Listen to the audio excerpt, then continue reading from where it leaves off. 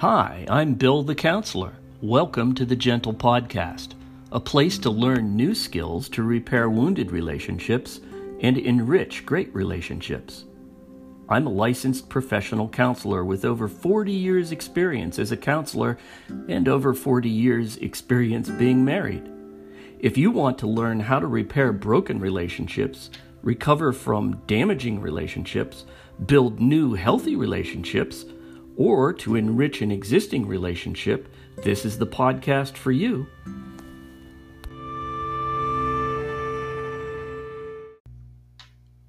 Hey, Counselor Bill here, your host for another session of the Gentle Podcast. Hopefully that will help you build important relationship skills to preserve and enhance your most important relationships. Today I'm going to be talking about something that I call the 3x6 model. It's a model to help people with their psychological, emotional, behavioral, and relationship health. I'm going to be focusing in particular today on couple relationships with this 3x6 model, but the skills that I'm going to talk about are integral to any healthy relationship of your life. So here's the 3x6 model.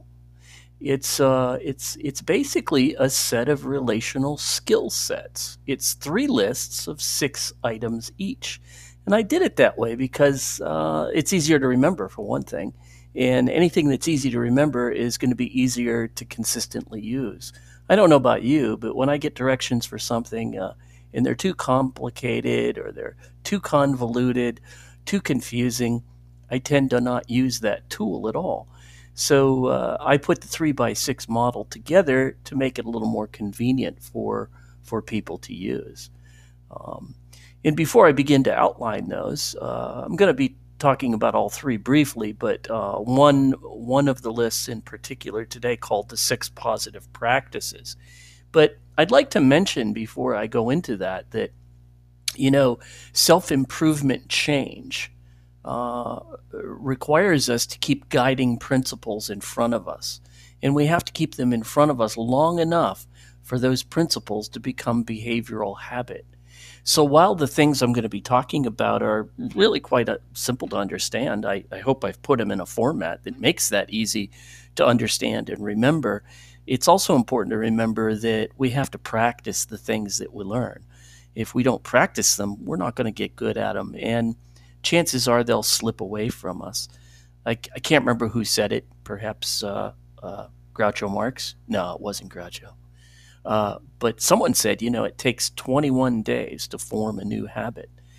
I don't know if that's true or not, but I do know that this 3x6 model needs to be kept in front of us, and we need to practice it in order to make it work.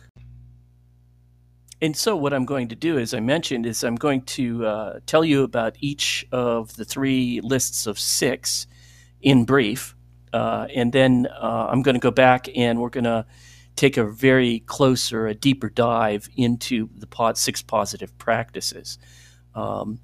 So the 6 positive practices are intended to help us build and maintain mental, behavioral, emotional, relational, and spiritual health. Yeah, because healthy relationship begins inside our own heads. So this particular list is all about learning how to balance yourself and maintain your mental health and your emotional health and your relational health that will contribute greatly to those things. The next list I call the 6 intimacies. And they're there to build and maintain the healthiest, most fulfilling relationship in your life. And the 6 intimacies are intellectual, emotional, physical, sexual, spiritual, and difficult intimacy. And we'll be getting to those in a later episode. And then lastly, the 6 autonomies. The 6 autonomies are there to help us build and maintain the healthiest, most fulfilling ability to engage in positive self-care and appropriate functional interdependence. Yeah. And the 6 autonomies include psychological, self-esteem, productivity, self-care, decision-making, and solitude. And so, in today's focus on the six positive practice, I'd like to mention that how these kind of came about. They came about over time in my life. I'm a person who suffers with depression and anxiety and stress PTSD as a result of birth trauma. And throughout my life, in my education, in my experience as a counselor, I became familiar with cognitive behavior counseling. So, the first three items on the positive practices list are thinking, emotion, and behavior, which is very important, by the way, to cognitive behavior self-help or cognitive behavior therapy. The other three, physical self-care, relationship practices, and spiritual self-care, those came about as just my need to learn how to take care of myself physically, and being in a marriage, in a relationship, and having I would suppose, the usual troubles in marriage, figuring out how to be married and to be in a long-term relationship in a way that was as healthy as possible, so we could get the most enjoyment out of our lives in our relationship. And then finally, the spiritual self-care that came about. I grew up in church, basically, learning about spiritual self-care, first as a child, of course, at that level. And then as a young man, got interested in spirituality aside from just religion. And then, into college and university, having minored in theology, basically, in undergraduate and graduate school. My grad degree is in pastoral counseling. Spiritual self-care became a priority in my life. So that's kind of how this list came about. It kind of organically through my life. But when I finally wrote it down and started thinking about it, I thought, wow, these are pretty important items. And if I could balance these items, if I could manage these things in my life, putting attention on them in positive care of these, maybe my life would be less depressed and less anxious and less stressed. And lo and behold, when I did that, those things came true. I felt a whole lot better. In fact, at this point, my symptoms have been in remission for about 25 years, which I'm grateful for. So the things that I teach you on this 3x6 model are things that I use every day and have used extensively in my life in order to keep my symptoms in remission. I hope that they can do the same for you. And I'm confident they can if you embrace them and if you begin to work on them. So let's take a look at these six positive practices in order. The first one is thinking. And what we mean here is, what's the positive practice of thinking, Bill? Well, it's a self-disciplined method of monitoring our own negative thoughts. Because, everything begins with your thinking.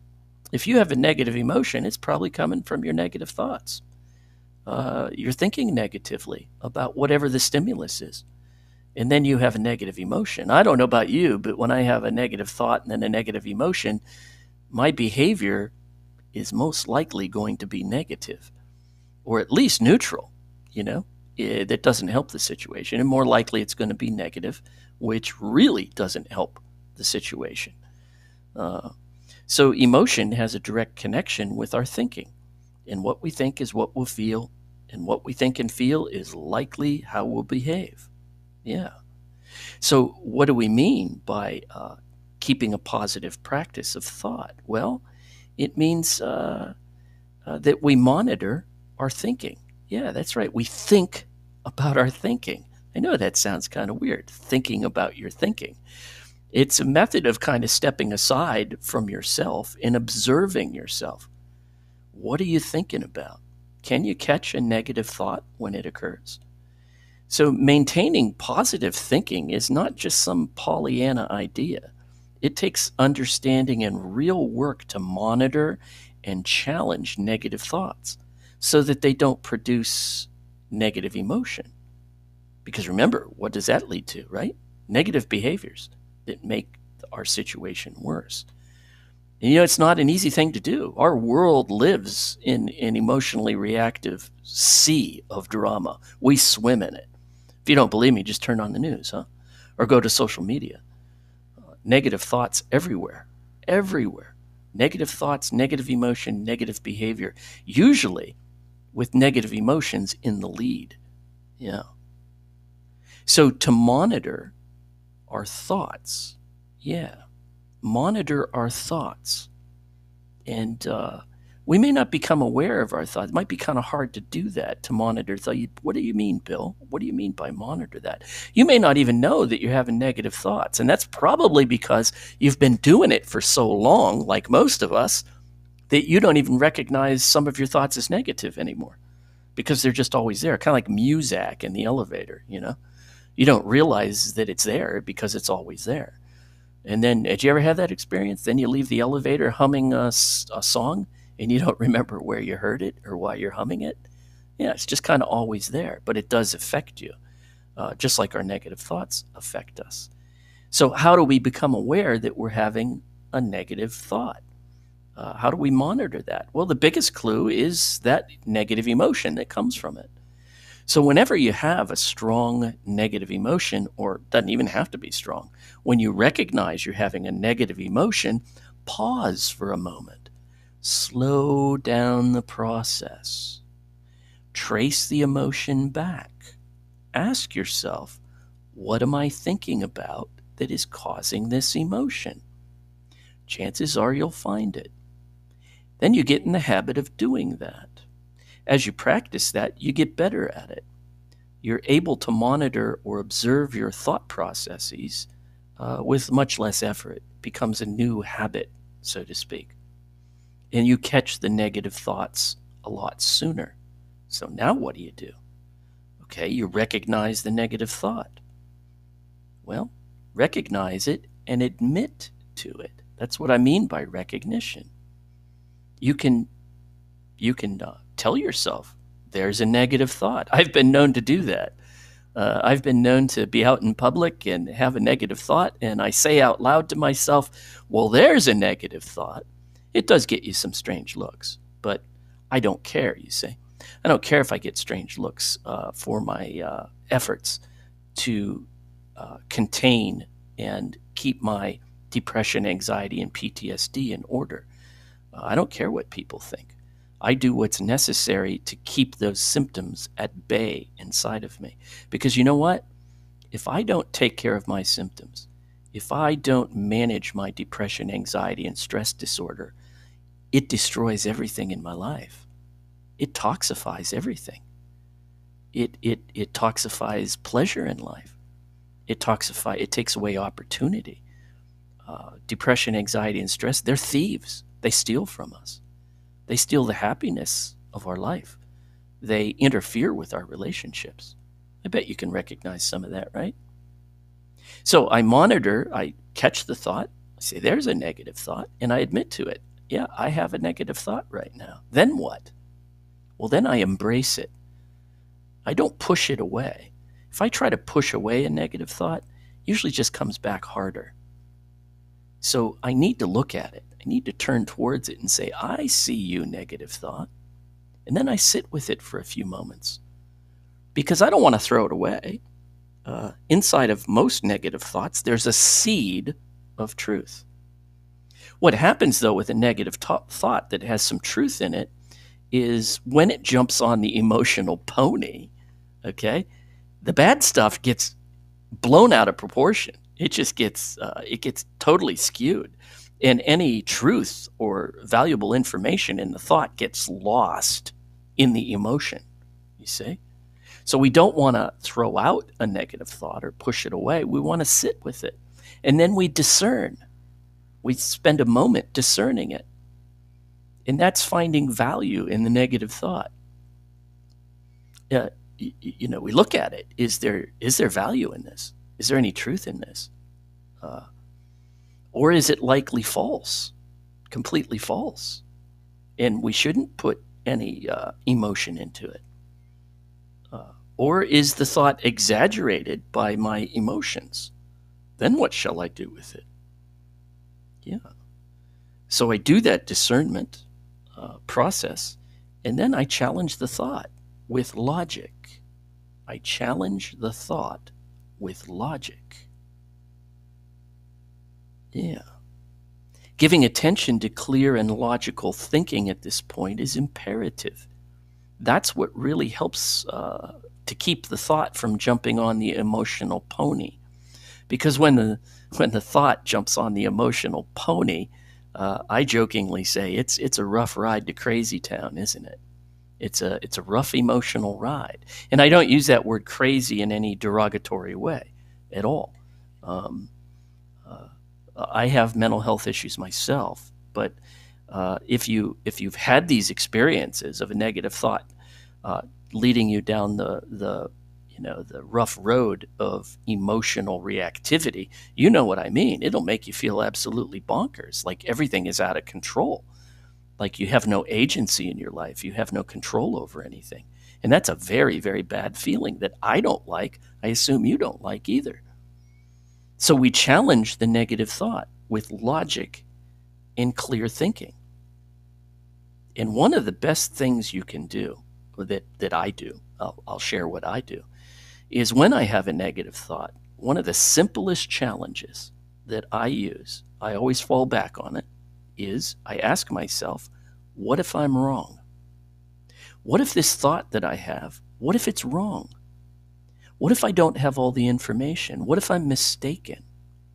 And in that way, I have the opportunity to slow down this process of a negative thought, hopping on the negative emotional pony, and then going on that rough behavioral ride. Get it? Yeah, I hope that's clear. And so, in summary, the basic positive practice with thinking is about monitoring and challenging your thoughts and resolving those thoughts to keep them from jumping on that emotional pony. The next positive practice is in our emotions. Um, if you suffer from depression or anxiety, you know how oppressive that can be. You know how oppressive your emotions can be. Depression and anxiety are kind of like kissing cousins. Most of us have both of them. If we look at it closely, some of us have anxiety out front. Some of us have depression out front. Doesn't really matter which one's out front because they produce each other, so to speak. So when I'm very, very anxious or have been anxious for days, it gets pretty depressing, doesn't it? Or if I've been depressed for days, I get kind of anxious that it's not going to end, and that I'm in a hopeless situation. Yeah. So they're very related to each other. That's why it's so important for us to seek out positive emotions, to work at that, to work at producing positive emotions. And how do you do that? Well, we go straight back to thinking again. I hate to beat that dead horse, but it all begins with the way we think. We can think our way into more positive emotion. There's no doubt about that. We have to be very intentional about it. We have to create positive thoughts. How do you do that? What do you mean, Bill? Well, what I mean is that you look for things. You look for things. I have something I call a little exercise that I do, especially if I'm feeling anxious or depressed, especially if I'm feeling depressed and down. I call it my gratitude litany.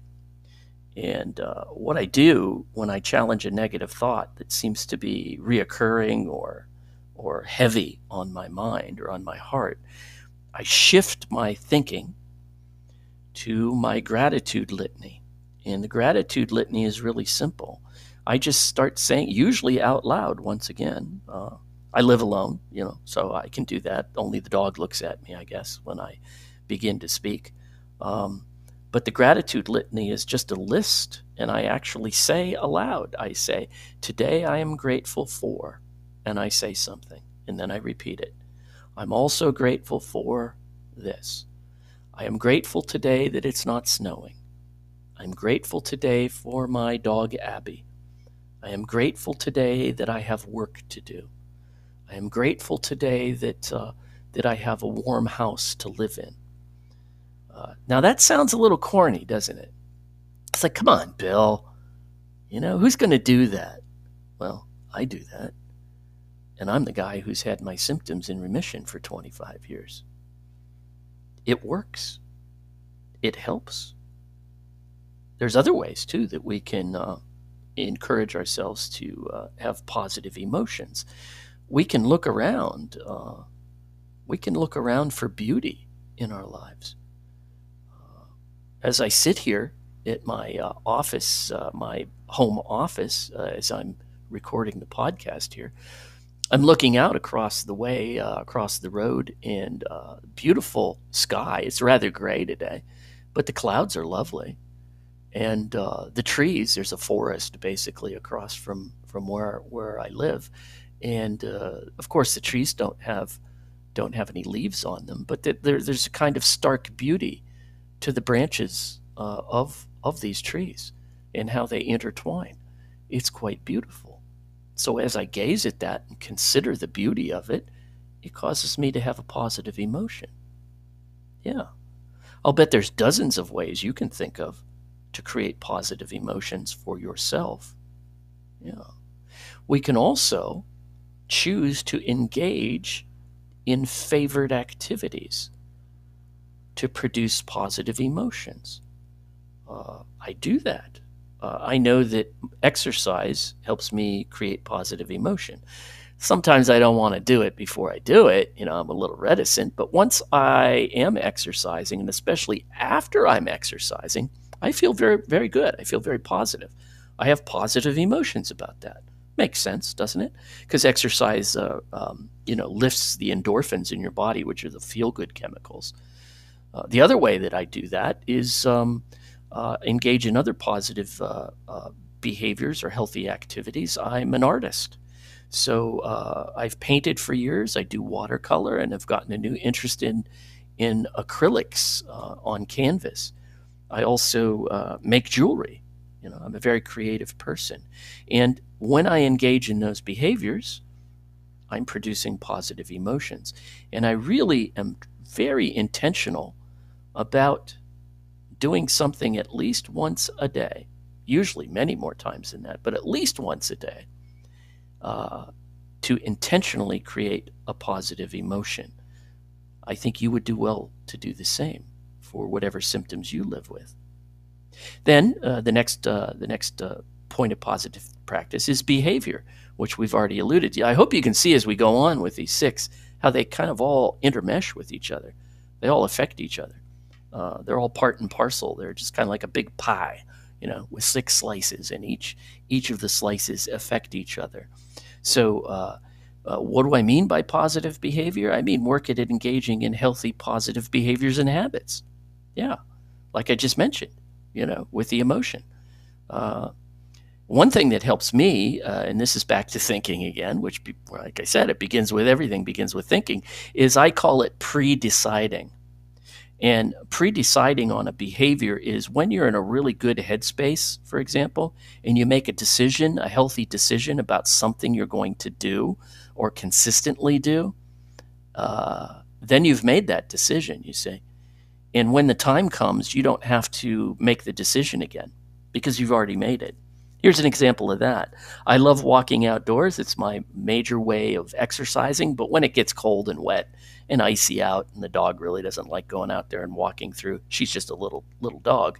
She doesn't like walking through too deep of snow. So I purchased myself a treadmill that I have here in the house, and I pre-decided that I'm going to do 10,000 steps a day. That's what I'm going to do. I was at a point where my headspace was very good and positive and clean. So I thought about it, made the decision, made the pre-decision, got the treadmill, and now I do 10,000 steps a day. Well, I'll be honest, most every day I do 10,000 steps. There are some days I get very busy and can't fit them in before I'm exhausted for the day. But that's called a pre-decision, and developing a habit out of that. Because you've already decided, so you do it. And so those positive behavioral habits then impact my mood, my emotions. Yeah. And if it helps me have positive emotions, it's going to backtrack, hopefully, and help me have positive thinking as well. Yeah. So the next positive point of practice is physical. Having good physical positive practices, which are behaviors. I admit, these are behaviors, but it's an attention and a focus of putting positive practices in your physical self-care. Things like exercise, which I just mentioned, getting enough sleep, eating correctly, eating the right foods, hydrating enough, getting enough affection in your life, enough hugs in your life, having recreation in your life that you enjoy, and having enough fun. All of these, taking care of your physical health by taking medicines and visiting the doctor when you should, taking care of business, so to speak, physically. Those are very positive practices that are obviously keep us healthy. And we want to stay healthy for ourselves, but also for the people we love in our life. And then the next positive practice is relational positive practice. And what that means is giving really positive attention and learning healthy practices in our relationships. It's very mechanical relationship. You can learn the mechanics of it. And if you follow the mechanical rules, you get good results.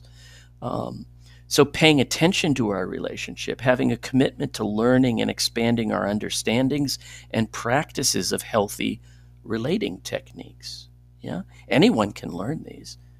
That's what this podcast is about, is to teach these mechanical means to have healthy, wonderful relationships.